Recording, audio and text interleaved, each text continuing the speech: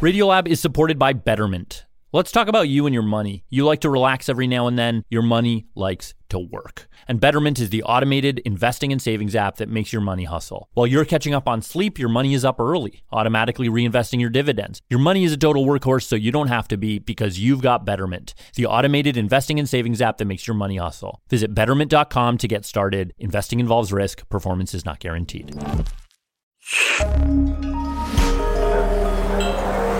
Listener supported. WNYC Studios. Okay, so can you tell us who you are?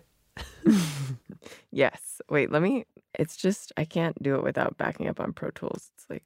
Hey, Lulu Miller here. And Latif. This is Radiolab, and today we are talking to a host, reporter, producer, and former member of our Radiolab family.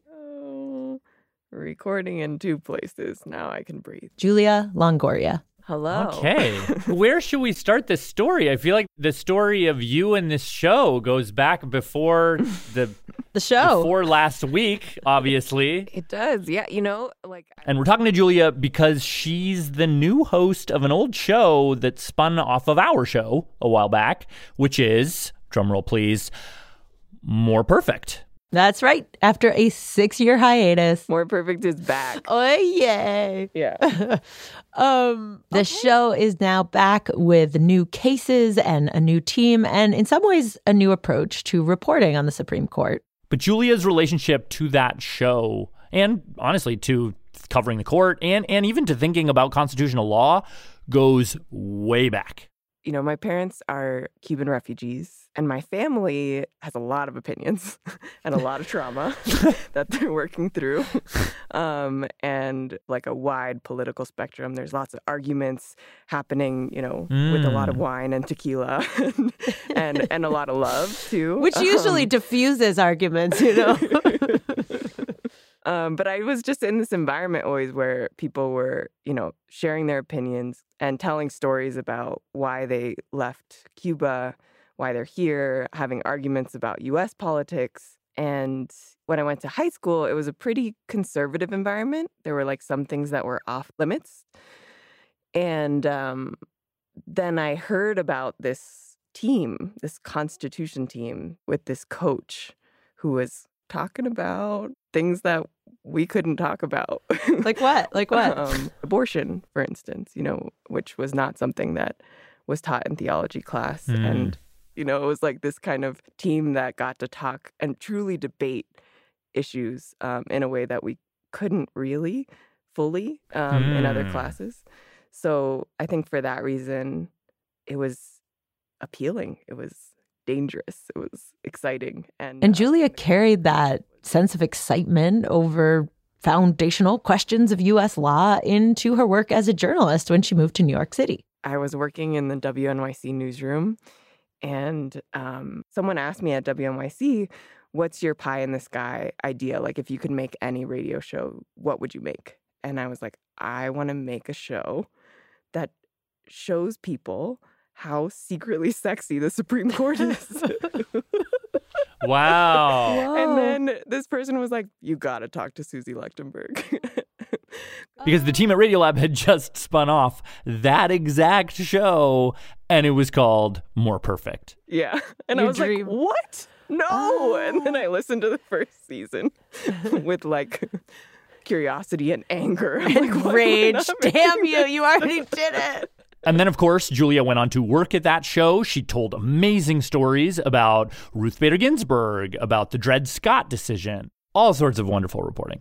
And then after the third season, the powers that be at WNYC decided they did not want to make any More Perfect. Yep. All right. So anyway, now it is 6 years later-ish, and you have decided to reboot the show. And why and how and who and what, all of the questions. Yeah. So basically, since More Perfect was put on pause, I've just not stopped making the show. I went to work at the New York Times for a bit and did a lot of legal stories. I did a show called The Experiment with The Atlantic, where we did a lot of legal stories. And finally, we thought, why not just bring it back, make it official? Right. So, yeah, we are back. And at this moment when, like the court, I think when More Perfect first started in 2016, the question was kind of like, what's going on in there, huh? Like kind of out of curiosity, and people weren't paying super close attention to the Supreme Court. Now, it's a very different moment. The Supreme Court has overturned some of its biggest cases. It's more unpopular than ever, if you want to believe what polls say. And there's a lot of attention on the Supreme Court from people who don't normally pay attention. Actually, that is something I wanted to ask you about, because when More Perfect came out, and I remember this is the way they even set it up in the beginning. It was like, this is the place where we really tussle it out and where both sides get heard, and like it really feels like a difficult grappling. Yeah. But now it feels like the court is just so political, so divided. Yeah. I just like I don't know. I personally don't know how to feel about that. Yeah, no, I think like there are plenty of reasons to just be angry and upset and, just not even try to pay attention to any kind of supposedly earnest grappling happening. But I do think, like, at the end of the day, coming from, I guess, a family that has opinions widely across the spectrum, like we at the end of the day, we live in a country with these people or we live, like in my case, it's like my family. Like I have to find a way to talk to them or to see where they're coming from. And I think that trying at least to reach for the grapple could allow us to have like more meaningful conversations and reach people we don't agree with too. Yeah. What guides me is trying to understand where people are coming from, trying to find the grapple, highlight the people who are earnestly doing that, and also point out where it feels like there's not an earnest grapple happening. So our very first episode is an episode I've been wanting to make since high school, basically, about a man named Al Smith. He is a Native American man who ingested peyote as part of a Native American church ceremony and was fired for taking illegal drugs at the time. And in classic More Perfect fashion, it's the story of an issue, but it's actually also the story of a person. And in this case, it's Al Smith. He's also an alcohol and drug counselor taking illegal drugs. So I was like, what's that about? So Al Smith has passed away, but his wife and his daughter are around, and there's this professor who became obsessed with Al Smith's case and had interviewed him and had all these like tapes on mini disc. Or not tapes, he had mini discs, which was the technology that lasted like 2 seconds. But you do get to hear Al Smith in his own words describing his story, his background, his struggle with alcoholism, his decision to take peyote when he became part of the Native American church. Like, you remember my grandma used to pray in Indian every night, see? You didn't know what she was saying. You just knew that she was... It's a story about Al Smith, but it's also a story about how, behind the scenes of a lot of the big cases that we hear about, like in the last few years, like Masterpiece Cake Shop, these religion cases where people are asking if they can sidestep anti-discrimination laws and deny their services to like same-sex couples. They actually are trying to overturn Al Smith's case. And that's just the first episode. They have a whole bunch of other stories. They've been going for about a month now, releasing episodes. Yeah, so go check out the sparkling, dazzling new More Perfect. You will find all kinds of great stuff there. Episodes about Clarence Thomas. I was a bit of a radical, but that's what happened back then. You were black, things were changing, and we were very, very upset. We've got stuff about the abortion cases and the question of viability, about voting rights, all of the urgent arguments that our country is currently facing right now, unpacked, played out, giving you the background and context you need to understand what is even going on.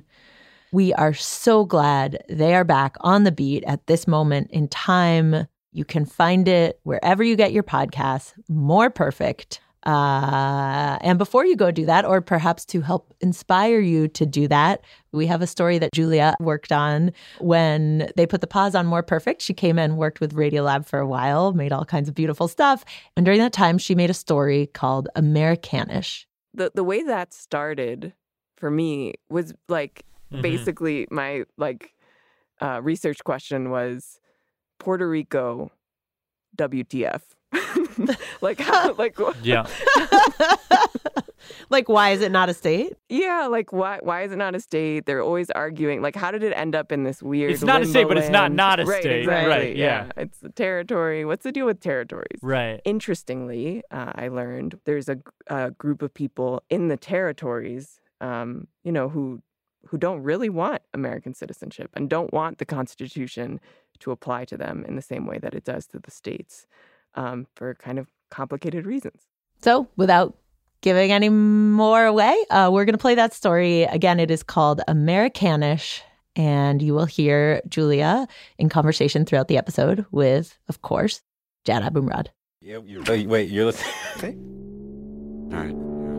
Okay. All right. You're listening to Radiolab. Radio From WNYC. See? Yeah. Rewind. I'm Jad Abumrad. I'm Robert Krulwich. This is Radiolab, and this is reporter Julia Longoria. Okay, great. She's going to start things off. Let's do it. So where do we start? You took a trip. So I took 2 trips. The first trip inspired another trip. Hello. But let's start in Denver, Colorado. You have such a beautiful home. Oh, thank you. Where I wanted to speak to this young man. Come here, Giancarlo. Giancarlo. Very young man. Youngest. What's your name? Giancarlo Mary. He's 9 years old. What are you doing today? Well, I'm currently eating lunch, so currently I'm giving my grandmother a hug, so yeah. So currently I'm weird. And I wanted to talk to him because there's this particular chapter in his family history that presented this thorny question to the United States of America. Do you feel like you're like a descendant of immigrants? Yeah, like sort of, like not all the way like pure immigrant, but like partially immigrant.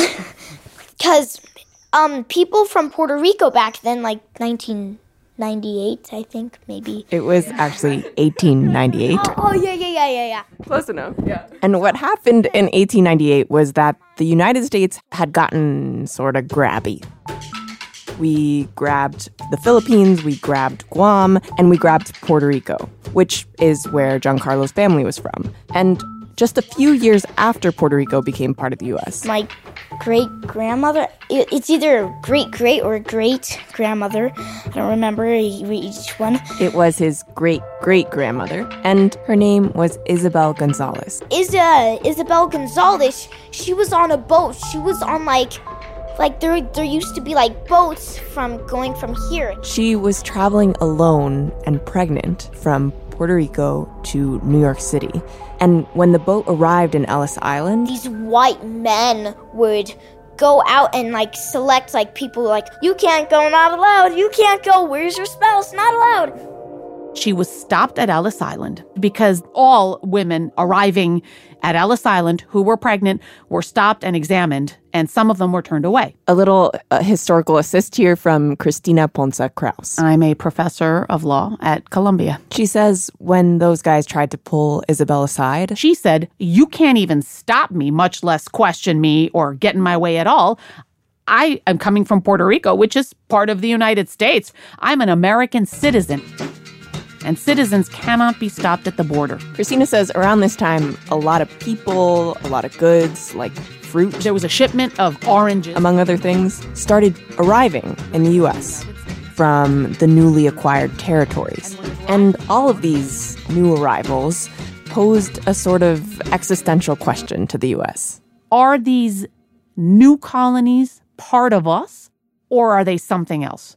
So a bunch of these cases, like Isabel Gonzalez's case, ended up in the Supreme Court. And they eventually became known collectively as the insular cases. The insular cases. What does insular mean in this context? Insular actually means relating to an island. It also means parochial or closed-minded. At the time, when the United States annexed Puerto Rico, the Philippines, and Guam, it still had territories. It had Oklahoma, it had Arizona, that it had not yet become states. So territories were not new.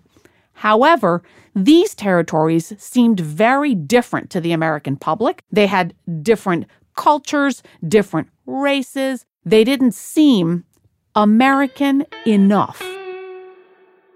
So the judges are dealing with the fact that these new islands are now part of the U.S., but they also have this public opinion in their heads, and they don't want to let these people all the way in. So in the case of Isabel Gonzalez, they ended up saying, we're not going to answer the question of whether Puerto Ricans are actually U.S. citizens. We're just going to say they're not immigrants. And if that's not confusing enough, they went on to say that Puerto Rico is foreign to the United States in a domestic sense. That sounds like nonsense. The dissenters in the case said it sounded like nonsense. Nobody understood exactly what that meant. It's like almost textbook doublethink, right? Like it's like foreign but domestic, Absolutely. But foreign. It's kind of wild. Textbook having it both ways, and therefore having it neither way. And do you feel like you're Puerto Rican? Sort of, I guess. Do you feel American? Partially. Yeah? Just partially? Why? Because I'm also a little bit Irish, I think. Is it Irish? Well, yeah, on Dad's side. This next part is really what blew me away and actually inspired my second trip. Because shortly after the insular cases, Congress stepped in and they passed a law to make it so that anybody born in Puerto Rico is an automatic U.S. citizen. Congress did the same thing for the other major territories. I mean, they can't vote for president, they don't have a vote in Congress, but at least the people born in those territories are automatically U.S. citizens, except for one place. A cluster of tiny little islands in that great blue expanse of the Pacific Ocean between Hawaii and New Zealand called American Samoa. This is the only place in the world that is U.S. soil, and people who are born here are not citizens. So is that true? Yes. So it's it's interesting. So it's the only place where the whole my baby was born in the U.S. Therefore that doesn't happen. Correct. So what are they then if they're not citizens? In their passport, they have a U.S. passport, but on the last page it says this person is not a U.S. citizen. They're a U.S. national. A child born in American Samoa will not become an automatic citizen. They have to go take the test. They have to pay close to $800. And you can't even, there's no immigration office in American Samoa, so you have to go to some other part of the States, stay there for a few months, and apply in order to qualify. Wow. So it's That's weird. Yeah, and it's not just weird. I mean, when I first looked into it, it seemed like this holdover from this really racist time in our history. But then I started making calls to American Samoans living in American Samoa. And I realized there might be a more complicated reason why American Samoans still are not U.S. citizens after all these years. Ladies and gentlemen, we'd like to welcome you to American Samoa. So I decided to get on a plane. 9:50. After a 25-hour trip, I landed in the middle of the night. Longoria. Yeah. Hi, what's the purpose of your trip? I'm here. Went through border security. Longoria, is it? Yep. Julia. Yes. I walked out of the airport, which is really small. Hi. Very nice to meet you. Yes, pleasure to meet you, sweetie. And people I had emailed showed up to the airport to greet me. Lovely. Oh, wow. With leis, with flowers and... Just me, yeah. Oh, okay. Where are you staying? And I at first I thought it was just the hotel picking me up, but it was this woman who I hadn't even talked to on the phone, but she knew I was coming from far away. And then more and more people who I had talked to showed up. Hi. Wait, David Herdrick? So instantly it felt so welcoming. Anyway, I got to my hotel that night. And then the next morning, I stepped out of my hotel. Ocean view. And it was just incredibly gorgeous. Well, I saw the pictures of that trip. What the f***? No one told me it was going to be that beautiful. It was amazing. Huge, lush mountain. Bright green mountains. So many palm trees. Pastel-colored houses tucked into the side of these cliffs. American flag flying high. Just stunning. How big is American Samoa, by the way? Well, it's a cluster of islands, but the main island, Tutuila, is about 50 square miles with about 50,000 people. There's a 2-lane road that seems to be like the main route. There's just one main road that you drive. So if the ocean's on your right, you're probably going east. If the ocean's on your left, you're probably going west. And I spent 12 days there, and it was just kind of like riding back and forth with different people who had different ideas of what the island was about, which was really interesting, seeing the same places through different eyes. Interesting. So there it is, District Court. The first stop I made was to meet with a guy named Charlie. Hi. Yes. Charles Alailima. Really smiley, silver hair, thin-rimmed glasses, wearing a floral shirt and flip-flops. Almost everybody at the courthouse was wearing flip-flops. Julia, this is Chief. Very nice to meet you. And when I caught up with him, he was actually meeting with a couple of Samoan men who were in the middle of a land dispute. Which is basically the rights of the chiefs to control this top of this mountain. Are these your clients? And these are my clients. Okay. But the reason I wanted to talk to Charles is that he has a case right now pending before the federal courts that's basically Isabel Gonzalez in 2019. He's arguing that denying American Samoans birthright citizenship is unconstitutional. So I believe that when you were born in American Samoa, you're American. An unusual American, but you are still one. Now, in Charles' case, he's what some Samoans call afakasi. My mother was born in Auburn, New York. His mom is white, and his dad is from Western Samoa, which is not part of the U.S. His parents actually met in the States. His dad was in grad school in D.C. And my father and mother could not get married in Virginia because of the anti-miscegenation laws. This was back in 1900 racism. My mother kept trying to insist that Samoans are not black, they are something different. She says, no, he looks too dark. But they were actually able to get married in Washington, D.C., and they moved to American Samoa, where Charlie was born. And you'd think that Charlie would be an automatic U.S. citizen.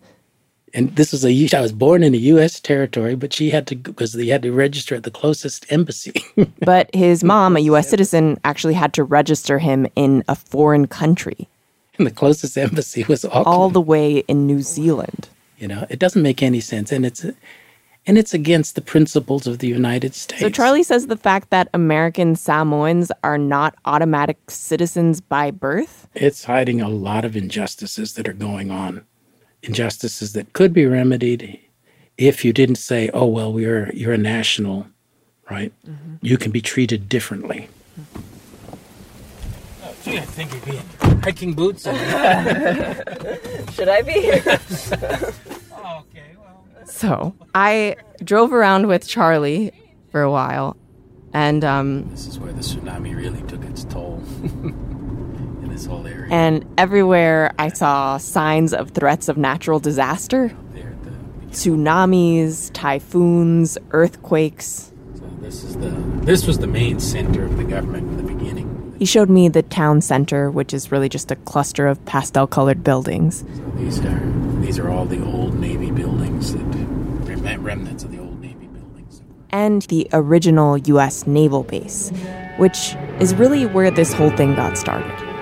So the U.S. Navy showed up in American Samoa in the late 1800s. At a time when Samoa was extremely fractured. Germany and the UK were hanging out there too, and there were fights among chiefs across the islands about who owned what turf. And the U.S. Navy offered the islands of American Samoa protection in exchange for beautiful Pango Pango Bay, the use of their harbor. The safest, the best, altogether the most superb harbor in the South Seas, possibly in all the Pacific. According to Charlie, at least some of the chiefs wanted that protection. American Samoans, they said, that's great. Thought it was a good deal. One of their high chiefs, his name was Monga, was basically telling everybody, no, let's have the Americans come in. And in 1900, they made it official. Some Samoan chiefs signed what they called a deed of cession to hand over sovereignty to the United States. And according to Charlie, at the time that they did this, they thought they had become U.S. citizens. Of course, thanks to the rulings in the Insular cases, they actually hadn't. And then, around 1929, Congress took up the question of whether American Samoans should be U.S. citizens, and they just said no. And really, some of the vile racist statements being made back there in 1929 against it. We don't want any of these savage racists who would never be able to understand our system. Fast forward 100 years, and Charles is basically trying to overturn Isabel Gonzalez's case. His first attempt to do that Hi, I'm here at the hospital. was to represent this guy named Lene Tuaua. I actually got in a rental car and went to visit him while I was on the island. Then continue on towards the mountain. Okay. Don't make any turns. A side note, there are no addresses in American Samoa. All right, great. Thank you so much. I'm sorry I got lost. Okay. Which makes it virtually impossible to find anyone. But I found him. One story, modest house, green trimmings, white bricks. Hello. How are you doing? Lene's got white hair, purple floral shirt on, taking a drag from a cigarette. What's your name? Lene Tuaua. I'm a retiree taking care of family matters here at home. I am not working anymore. Lene was actually a police officer in American Samoa. He moved to California and lived there for a while, and he wanted to be a police officer there too. But as soon as they came across my status, they said, well, I'm sorry, you're not a U.S. citizen, so therefore you cannot become a California Highway Patrolman. They told him he would have to become a citizen first, which involved paying hundreds of dollars and taking a test. I simply responded, hell no, I'm not going to do that. I'm not going to spend a penny. I'm an American, period. And that's why birthright citizenship is so important. It solidifies that if you are born on U.S. soil, you are equal to everybody else. So in 2012, with the help of Charlie and a lawyer from Guam named Neil Weir, Lene sued the U.S. government, saying they violated the citizenship clause of the 14th Amendment. That's how I ended up in Washington, D.C., right on the footsteps of the U.S. Supreme Court. Lene says he just wanted the court to give some kind of explanation for why American Samoans had been treated this way. Why give us the runaround? But when it got to the Supreme Court, they declined to hear the case. And when was that they got to the Supreme Court? 2016. They just refused to make a decision on it. Why are they so afraid to come out? There's 9 of them. Today, Charlie and Neil have another case going with some American Samoans in Utah. And hopefully this second time around, the Supreme Court will grant our petition, or at least consider. And so, at this point in my trip, I was curious how other American Samoans, even ones who aren't in the States trying to get a job, how they felt about this case and about citizenship. I assumed that they would be behind it, because who wants to live in this, foreign but domestic but foreign limbo space? But the following is a public service announcement from the American Samoa Humanities Council and the Office of Political Then I talked to this guy. Coming up, right after the break, we meet the people who are fighting to not become U.S. citizens.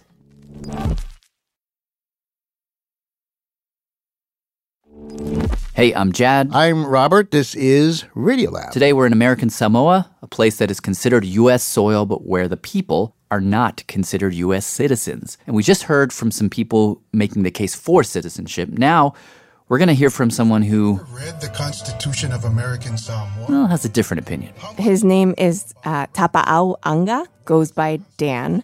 He's on the radio reading from the American Samoan Constitution all the time, which is kind of He's weird. on the radio reading from the Constitution? Yeah, from the American Samoan Constitution. Wow. Yeah.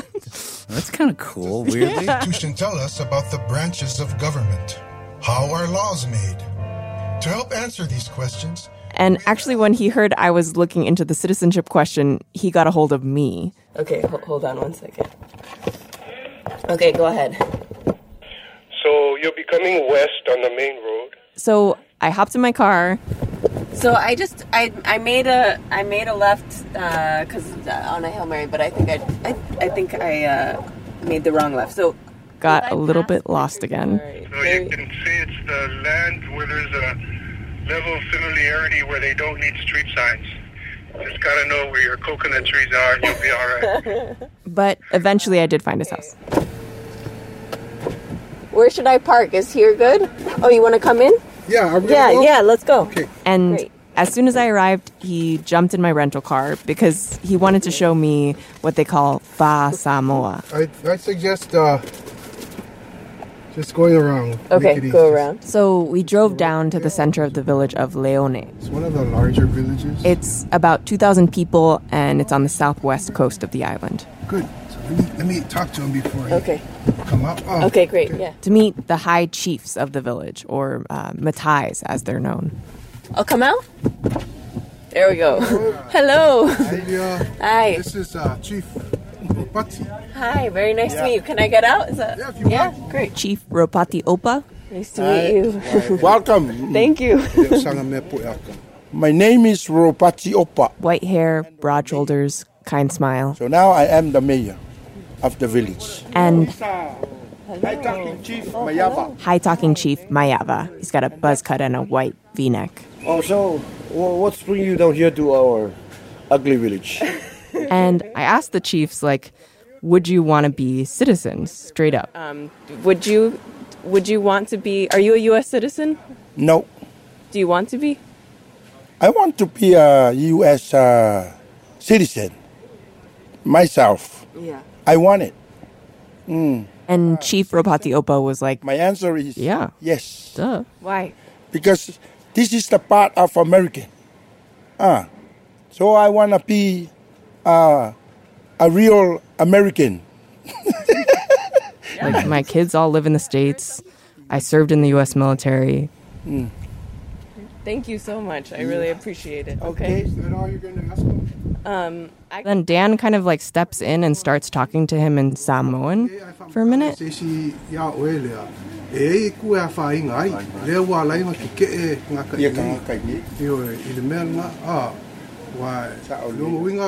And I was like, what's going on?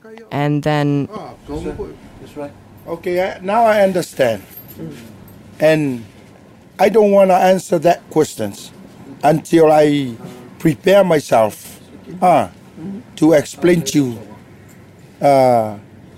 before you go.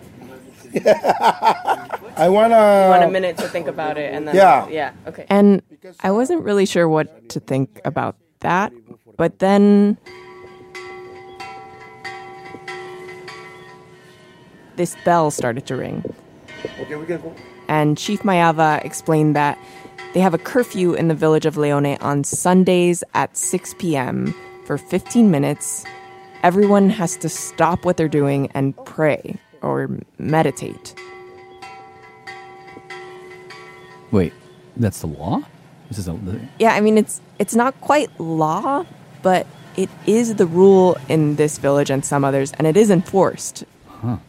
And I was talking to the chief when 6 p.m. rolled around and the bell rang, and I was like, oh, what happens now? And he's like, well, I just drive around and make sure that everybody's following the curfew. You want to go take a ride, or you want to go by yourself? Yeah, let's go take a ride, yeah. And then he asked me if I wanted to come along with him, and I was like, yeah. And he was like, okay, What's your ride? We'll take your car. So we literally got into my car. Sorry. and I'm holding the microphone for the chief as we're doing the ride along. All right, so you tell me where to go. Okay, we can go start from that side. Okay. And we just went up and down the main street. It took like a little over 15 minutes. It's a very small village. Sorry, I didn't realize that was a second. And along the street, there are young men. They're called the Aomanga, the young men's club. So these guys just lined the streets here? Just lined up the street. Lined up in wearing white shirts and red lavas, which are like skirts. Okay. And what do? They just yell at people? They just stand there kind of watching.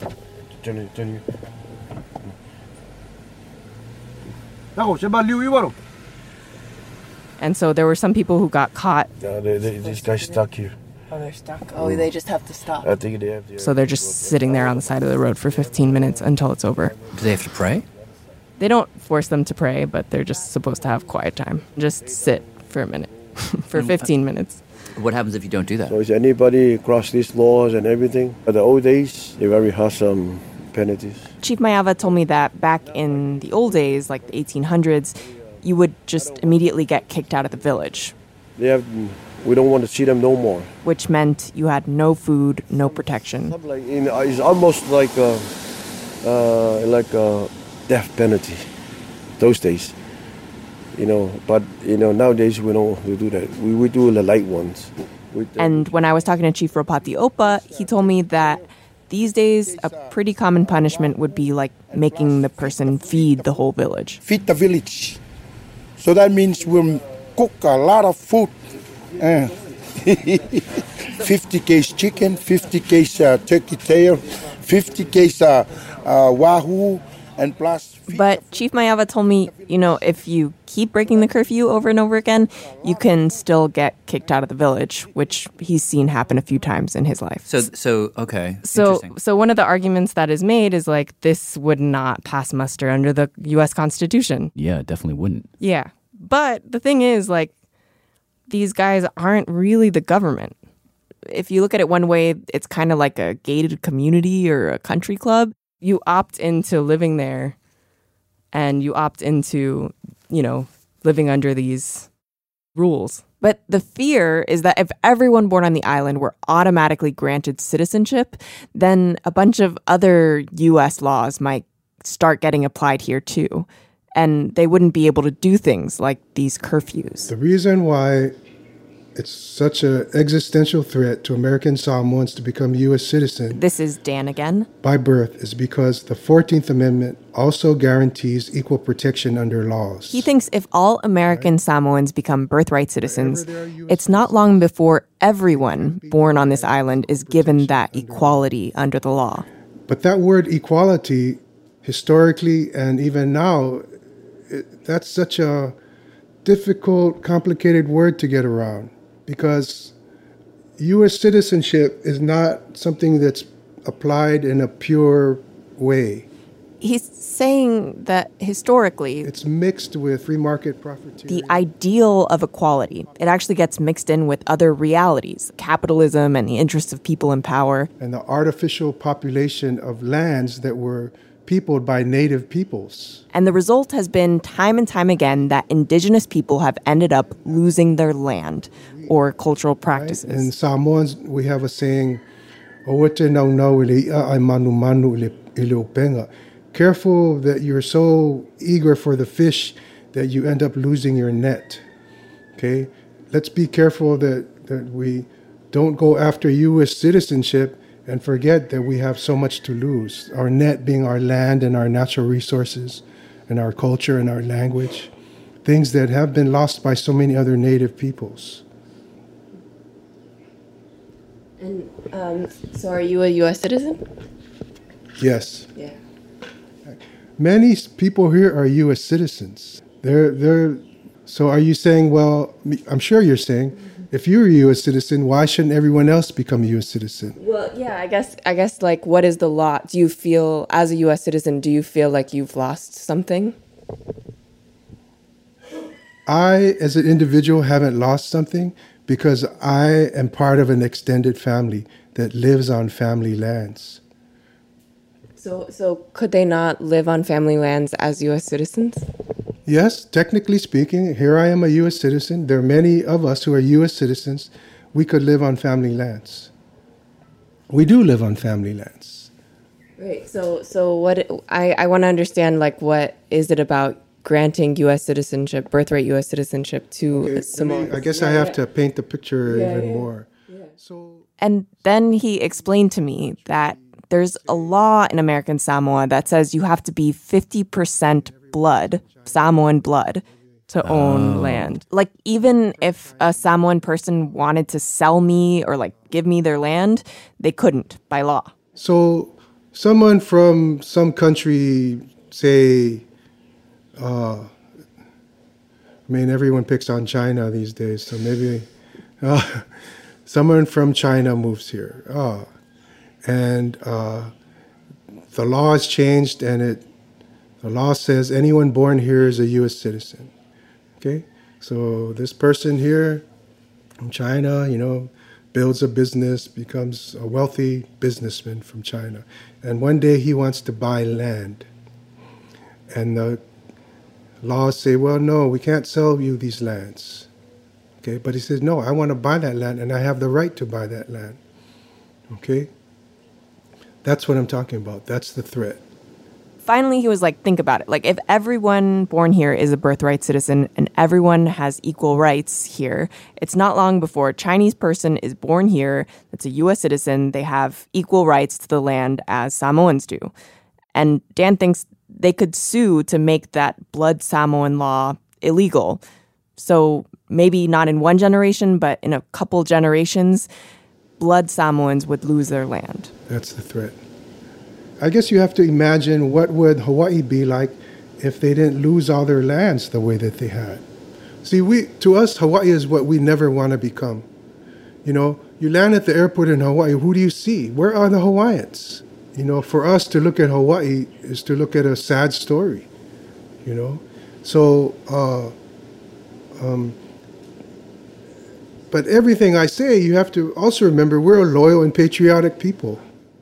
It's worth pointing out that American Samoa has one of the highest rates of military enlistment of any U.S. state or territory. They say the Pledge of Allegiance at school in the morning. They learn U.S. history, learn about the U.S. Constitution. But this is still our home, right? And we still have to protect it. Do you think what's happening here, the land, the curfews, this sort of thing, do you think it's unconstitutional? I can give you literature that says it's repugnant to the U.S. Constitution. So you do think it's unconstitutional? You think it's unconstitutional, or people say I'm not saying it's unconstitutional, but we do understand that there is a view that it is considered racist and unconstitutional. But it's also, it gives us a chance to survive.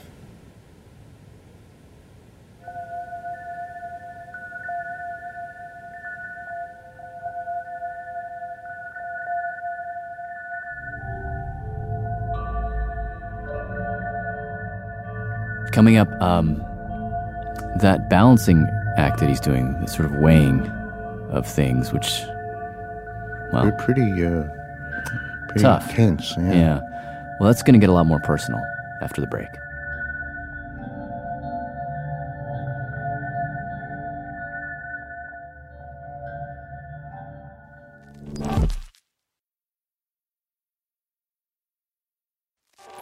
Hey, I'm Chad Abumrad. I'm Robert Krulwich. Radio Lab. We are back with Julia Longoria's story about, well, the question before us is, should people born in American Samoa be automatically citizens of the United States of America? That's the question, just because they're born there. Exactly. And before the break, we heard about some land ownership laws that are constitutionally questionable. Yes. Yeah. And the more people I talk to, the more tangled the reality of blood laws for land ownership got.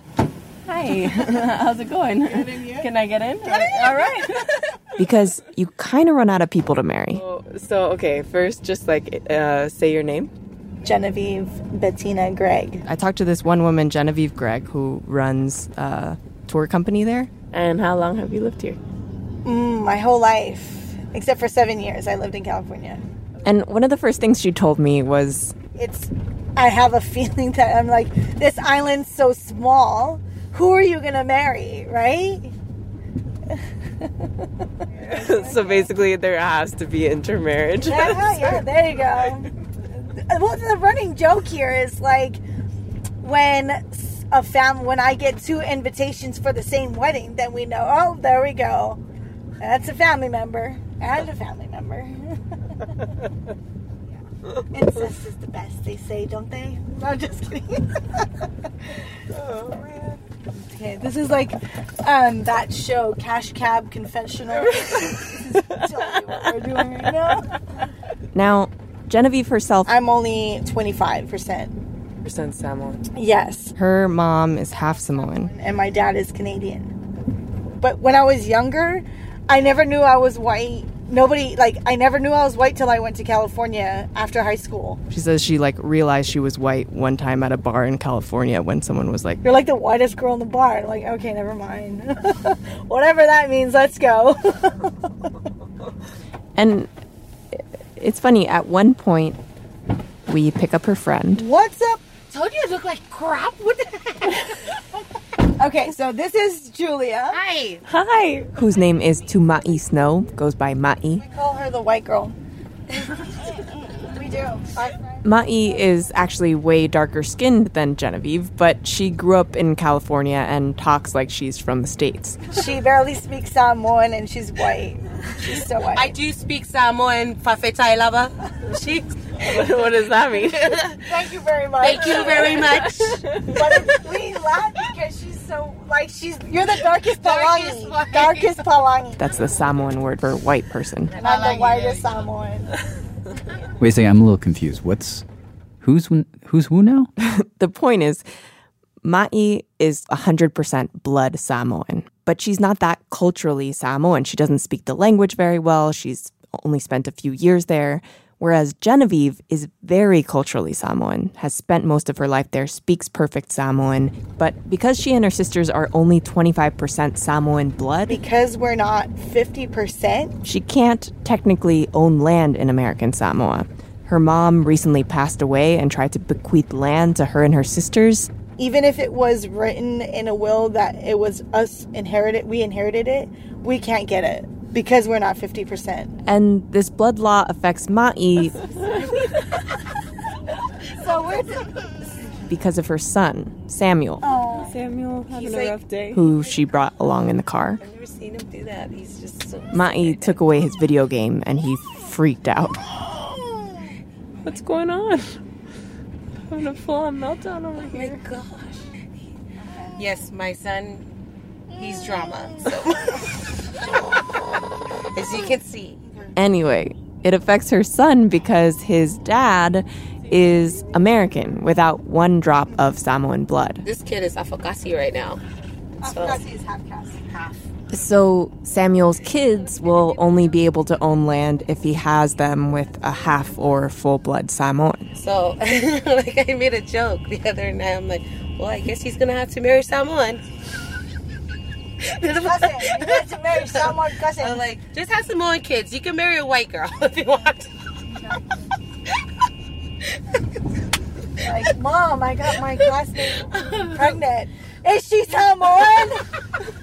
That's okay. And then another thing that came up is that Genevieve, interestingly, she's a lesbian. And she has a partner who she wants to marry. Yeah, it's my first marriage, so kind of cool. Are you planning on a second? I don't know. We'll see how good she is. But same-sex marriage is not legal in American Samoa. We couldn't be public affectionate with each other or be a couple. My mom still was like, whatever you do, you need to do it inside the bedroom. Like, we couldn't even be in the house and give each other a hug or something. So it was really tough. We went through a couple years of really rocky relationship. And then, yeah. So here you've got Genevieve and Ma'i, two people who, if the Constitution applied here the way it does in the States, it seems like their problems would be solved. Genevieve would get her land, and Ma'i's son could have kids with whoever he wants to. And maybe Genevieve down the road could marry whoever she wants to. Do you wish you could get married here? Yes and no. I mean, see, I don't have the same views as other gay people. Like, I'm a Republican, and people always ask me, how can you be gay and a Republican and a female, right? I have certain views, like I'd rather have financial stability at the end of the day than be able to get married to someone, you know? I'd rather be rich and with someone than poor and married, because in the end, we're going to divorce either way, right? Like, this is my first time in American Samoa, and I don't know anything. What do I know? but I'm like trying to think about like growing up. I'm like, oh, being a U.S. citizen like matters, and it's like it comes with all of these rights, like freedom of speech, freedom of religion, freedom of like equality under the law and stuff like that. So that doesn't matter here. Our here is we have a Matai system, so all that stuff is out the fucking door. It doesn't matter. There's freedom of speech until they say, shh, I'm speaking. Do not speak. Go get coffee for everybody. So that doesn't take place here, dude. Now, even though birthright citizenship wouldn't necessarily change all that, I still expected them to want birthright citizenship for American Samoans. But they both told me no. Are you a U.S. citizen or are you... National. Yay! And proud of it. We have land that an American cannot get. What if the lands were to be preserved, and then things like same-sex marriage, things like free speech, fundamental rights that you have in the Constitution would be enforced? The Mataisan government couldn't deny you those things. Who would enforce it? People could sue in federal court. And enforce that? Yeah. I don't think that really matters here. That's like U.S. problems. But yeah, see, that's the thing. Our like, so granted. I don't think people will care about that shit here, dude. Before Ma'i moved here, she was living in California. She married an American, bought a house. All those things that I once thought were so important when I was living in the States is nothing here. Nothing. What changed? What changed? Yeah, like in you. Like, did you notice something change in you? Oh, yeah. I love this place. I will never move back to the States. What changed? My kids being raised out here changed. I get to spend more time with my kids. I think that, and we get to spend more time as a family. You know, owning our own business. We would never be able to do that in the States. You know, people who buy a house in the States, like, oh man, you made it or whatever. You bought a house, you're a homeowner. Fuck that. I'm like, no way. That we've learned that was such bullshit. We don't use credit anymore. We don't use none of that fucking shit that they have out there. We don't. We are not in debt. We are content with what we have here. We're happy. Preach. I was so blinded by what life truly should be. Just live life. We live life every day here, and I love it. And it, like a lot of that is a lot of that like the fact that you do have land, like you own land. Mm-hmm. Yeah. Yep, all of it. But at the same time, they did both agree that these land ownership laws about blood are kind of messed up. And Charlie Alailima, the lawyer on that citizenship case we mentioned, that's what he thinks too. I mean, they all know it's stupid. I mean, I had one. Genevieve actually asked him to help try to get her mom's land. That's this whole citizenship case again, you know, that somehow you're special down here, that you're entitled and able to do a lot of these things that are patently unconstitutional and even worse in my mind, it's un-Samoan. That's not... He actually does want to preserve Samoan ownership of lands, but just to do it in some other way, because he thinks the blood rules are just illegal and that they're basically a kind of Jim Crow law. So there was a case actually 2 years ago. Mm-hmm. This guy... And I tried to explain to Ma'i and Genevieve that you could see the fight for citizenship as a fight against the insular cases, in which the Supreme Court justices called territories like American Samoa, quote, possessions inhabited by alien races, and said they were unfit for Anglo-Saxon legal traditions. He thought it was very racist, and he wanted the U.S. government... Over it. Go ahead. I'm sorry. Finish. Yeah. Go ahead. Yeah, to explain like that, because he feels like Samoans are in a limbo a little bit legally. Well, let's go back to the 1900s. I'll tell you what the and to government's figure doing. out They're what sleeping. the U.S. government has to say about this. Jesus Christ. Move on with your life. What is he doing? Is he at home right now? Yeah, let's go. Cash cab confessional. Another person to pick up. Is he working? Did we find his guys back? And honestly, leaving the car with those two, it did make me wonder, how common is their perspective on the island? So My name's Julia Longoria. I spent a bunch of time wandering around over the next couple days, taking a very informal poll. Do you mind if I ask you a couple questions? Is that okay? Go ahead. If it were put to a vote, would you make American Samoans automatic citizens? Would you vote to become a U.S. citizen? No. No? And at first, it seemed like it was just a lot of no. No, because I always got to be mindful of what happened to Guam when the states took over Guam.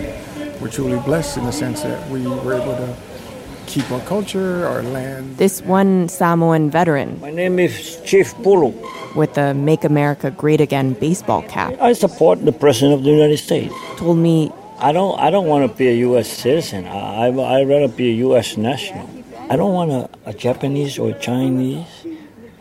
And it's the same, U.S., I'd rather be a Samoan, What did you order here? A fish fillet. And then, interestingly, at McDonald's... Like at birth, like to automatically become citizens. What do you think of that idea? I think that's a great idea because that's going to be a fair. I got only yeses. I think that'd be great because gay marriage. Wanvafafine, as they're called, which are men at birth but end up dressing like women. Here we do have partners, we do live with them, but who are kind of accepted in society, but they're just not allowed to marry who they want to marry. It's not recognized by law, but that's totally okay in the U.S. And in particular, when I talk to immigrants, I'm Korean. From Korea, China, the Philippines, Tonga, most of them wanted citizenship. Easier, better, citizenship is automatically granted. Yeah. Of course, why not? I wish. Maybe God help me. For the non-American nationals that are, they probably think, oh, wow, that would be great if they become citizens. And this is something else that Charlie Alalima brought up with me. I guess you had kind of started to talk about injustices here that are kind of swept under the rug without citizenship. I think mostly it is how immigration will be handled. In American Samoa, he told me, you have immigrants coming to the island for work. And because American Samoa controls its own borders, and because he says there's lax enforcement of immigration laws, some people talked about corruption. You have situations where immigrants end up here on questionable visas, stripped of their rights to wages and fair working conditions. And in some cases, it hasn't been very good, for some of the foreigners. There's a lot of abuse in that. But if you do become a citizen, and if the U.S. Immigration Service comes down and actually enforces the laws and the requirements of foreigners coming to work here, right, then you would probably see change. I mean, I'm just curious, as you were doing these interviews, how are you processing all this? I was kind of making my way across the island, and there were some people for whom this was a really personal thing. Other people had these high ideals of rights, others, high ideals of Samoan culture. But I did meet one person who kind of held all of these ideas in her mind at once. Welcome. Thank you. Candyman, she's his Very partner. Nice to meet you. Her name is Tisa Famuli. Hello, I'm the infamous Tisa woman from the famous Barefoot Bar in the South Pacific. She runs Tisa's Barefoot Bar, It's a series of fales, or grass roof wooden structures on stilts. This structure, I built this. Me and Candyman built this. It's beautiful. Thank you. You like it? Yeah. It's pretty magical. And they are right on the water of this beach, Alega Beach, which is a marine reserve. And I actually stayed in one of the fales overnight, and you'd step out onto the sand in the morning, and every shell moved. It was bursting with life. Is this where the pictures came? Yeah. Those pictures are It's just crazy. incredible. Spend most of the time here, just... No, I travel a little bit. I've been around. I've tested out many trails to see how far I get. Oh, yeah? Trails of life. Yeah. Where have the trails of life taken you? Oh, taking me to foreign land, in the West Coast. She has flags from different countries and states hanging up in her bar. And she has a unique perspective on American Samoa. I don't know. I just am so disappointed that we ended up this way. We're very content with what little we get, and there's no waves being done about it. People don't know what their rights are. People don't know. They don't speak up. I appreciate these guys speaking up about the citizenship, because at least that's a bold move showing that maybe somebody's thinking. I have tendency to think Western, as you can hear in my voice, my talk. Tisa told me she went to the U.S. mainland for the first time when she was 16 years old. I wasn't necessarily looking for anything better. I was just curious about what the world really looks like coming from this tiny little dot. So she went to live with her aunt in San Diego to go to high school there in the late 60s. I ended up following the Black Panthers. The Black Panthers had arrived in San Diego by that time. I was curious. Say, okay, what are these people? Because all I hear is bad stuff. Black Panther Party is simply the vanguard of the revolution. I went to their meetings often. Newspapers were passed out, posters where the black people were gathering. And we plan to teach the people the necessary tools to liberate themselves. To tell them about what they can do to improve their lives. And they were actually sitting down encouraging all the kids, black kids, blue kids, whatever color kids, to go, including Samoans like me, to go to college, and I did. Sisterhood is powerful. And she says she also sat in on meetings in the women's movement. The women's movement was full on. Equal rights to have a job, to have respect, to not be viewed as a piece of meat. My whole purpose of hanging around whenever these big rallies, I listen, I watch, just learn and make a note. Learn and make a note. And sitting there in the back of those meetings, inevitably, I keep thinking about home. I come from a little tiny island. She began to think men control their wives, their children, their daughters, have no right to speak up. The way things work at home just isn't just. So there was so much injustice here for women. The fact that women were not chiefs. Women were abused, and young girls, domestic abuse out of frustrations. And this is why a lot of Samoans go away and they never want to come back here. But Tisa in her 20s decided she would come back. Yeah, I never felt that California was my home. I was just a student of California. And I learned a lot. I learned a lot about my rights as a woman, and I learned my right to speak up. And she brought those lessons back home. When I came back, I was very vocal. I spoke out. I never backed out from any man. And so when I ran for governor. So she ran for office? We have our campaigning for political office the Samoan way. You don't speak out against anybody, and we still don't. But I went against all that. And I spoke out. I spoke about rights. You have these rights that you can advocate for, but no one would do it because people were afraid. And the chiefs? My dad's cousins. He was a governor, and he brought all the clan, the big who's who, the big chiefs, the big boys. They came to Dad and asked him, if you will please tell your daughter not to run for governor, because that's what chiefs do. And my father told him, well, she's her own person. She's going to do whatever she wants, and she can do that. She has those rights, and I'm not going to tell her no. I love them forever for that. But he didn't like me because I was not the daughter that I was supposed to be. I was very vocal, with very strong voice in the company, and they hear me. Did you win? Oh, no. Are you serious? I would never win. but I was very vocal. I was just out there. I did not care. I wanted, because I learned from America, you have the right to speak. And that was very big for me.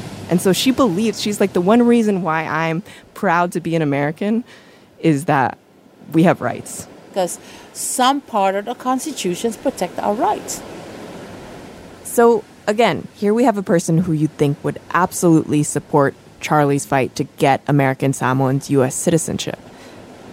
But no, I hope not. It's not a good idea. At the end of the day, it's still the wrong thing to address. She said it's not worth it. Wow. No way. So yeah.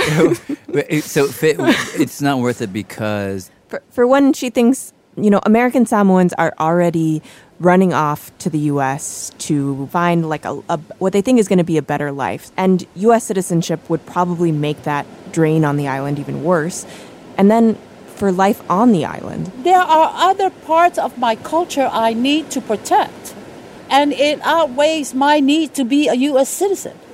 It's not about me at all. It's about my island. It's about my people. It's about my family. It's about my village. It's about this wonderful community. So I will never go up and try to change anything if they're not with me. I've learned that the hard way. I've learned that, and I'm humbled by it.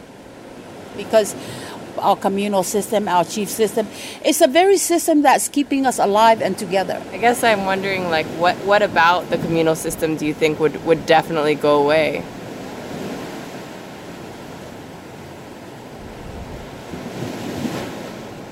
Like, what is it about the communal system like that is completely incompatible with being a citizen?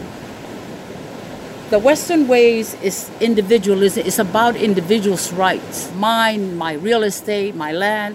But for us, it's about protecting all of us, our communal rights. So it's complete opposite of the American system. If you bring in a whole bunch of immigrants, it's going to disrupt that village. It's already doing that. Why? People who move in and cite their rights. I have the rights. I have my freedom to do this. But that's not what it's about. In the evening, we have a bell for everybody to enter their home and do their meditation. These people come in, they look at us, we lost our minds, and there's conflict there. It clashes. Everything foreign has clashed already with us. But I mean, like, the people who are coming, like, they're already coming, right? And they're already having kids here who are becoming nationals, right? Like, maybe that ship has sailed? Well, a lot of them don't own any real land. They're just here. They pass through transients, a lot of transients. Yeah, but if the land was still preserved, you know what I mean? It's a joke. I've seen all the land that's been preserved. The government turn them over and sell and make profit. That's been proven. All right. Well, you have some interesting things to put out there. Yeah. Wow. She spent time with the Black Panthers, ran for office, and still feels that somehow the existential threat to the island's culture overrules those rights? I don't know. It's a calculation in her head. But I remember sitting there on the beach and just not being able to wrap my head around it.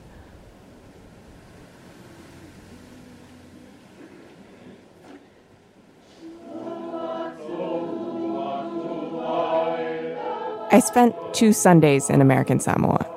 I went to church services. Not everybody goes to church, but the island is about 98% Christian. And many people told me it's the center of Fa Samoa. And sitting in those pews, watching people of all ages sing and interact with each other, they all know each other, they're looking out for each other, it's a feeling of belonging. And citizenship is about belonging. But belonging to the U.S. tends to come with its own set of rights and responsibilities. And it struck me that these set of ideals, which I hold so dear, so many of us hold so dear, that people here would see them as a threat to their survival.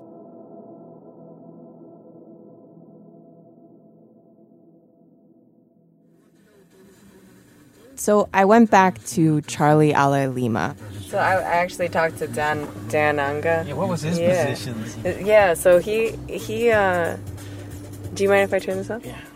And I told him what Tisa had told me and Dan Anga had told me. Dan Anga was basically like Hawaii is a cautionary tale. Like Hawaii is a cautionary tale, yeah, and it's interesting because, that what he means then is I don't trust America. That's what that means, And he told me he doesn't think that this community would necessarily have to change. Cautionary tale of a history that happened 110 years ago. Okay, that was 110 years ago. America was like that. Have they changed? Significantly. Is Jim Crow around anymore? Are the ideas, but the real question is, do you trust the U.S. government to do the right thing? Do you trust the federal courts to do the right thing? And for me, I personally believe that, well, if you don't trust the government that you belong to, then get out of that government. He was like, we Samoans need to make a decision about who we are, if we want to be part of the U.S. or not. There shouldn't be this in-between. I have trust in the government. I have trust in, ultimate trust in that the Constitution is a document that is something that we should all, aspire to. We may not reach that, but we all aspire towards it, and that's why we still believe in it. I still have faith that you can go to the courts and get any problems rectified, but if I lose that faith, then I'm just going to say, I forget it. Do you think, what would make you lose that faith? What would make me lose that faith? I don't know. We'll see in this election. We'll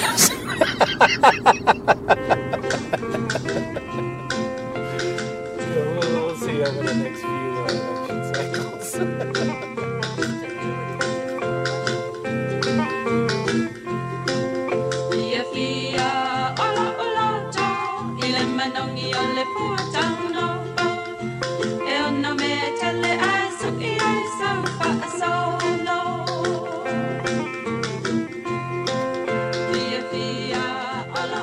Producer Julia Longoria.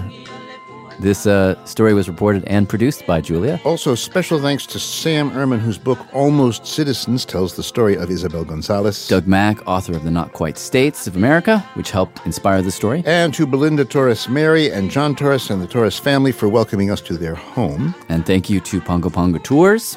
Oh, I'd like to say thank you again to Pongo Pongo Tradewind Tours. Oh, yes. Thank you. I forgot the Tradewind. Yeah. And Fanena Ada and her family. And to Justin Manga. Professor Daniel Hall and David Herdrick. Neil Weir and Equally American, which is his organization. Yeah. And it's time to sail off, I think, right? It is. Okay. So we'll see you the next time. Yeah. I'm Jad Abumrad. I'm Robert Krulwich. Thanks for listening.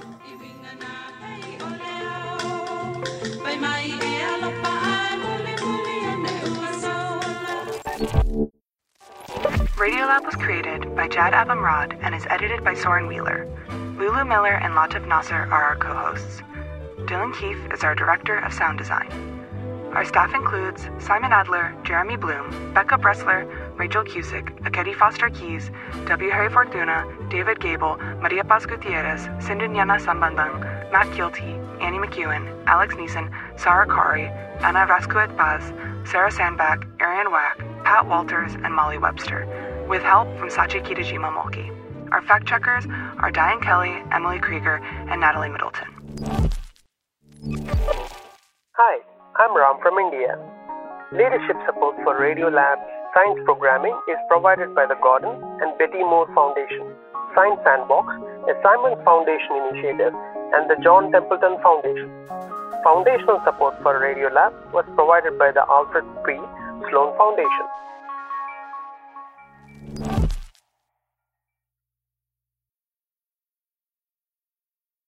On Notes from America, we have conversations with people across the country about how we can truly become the nation that we claim to be.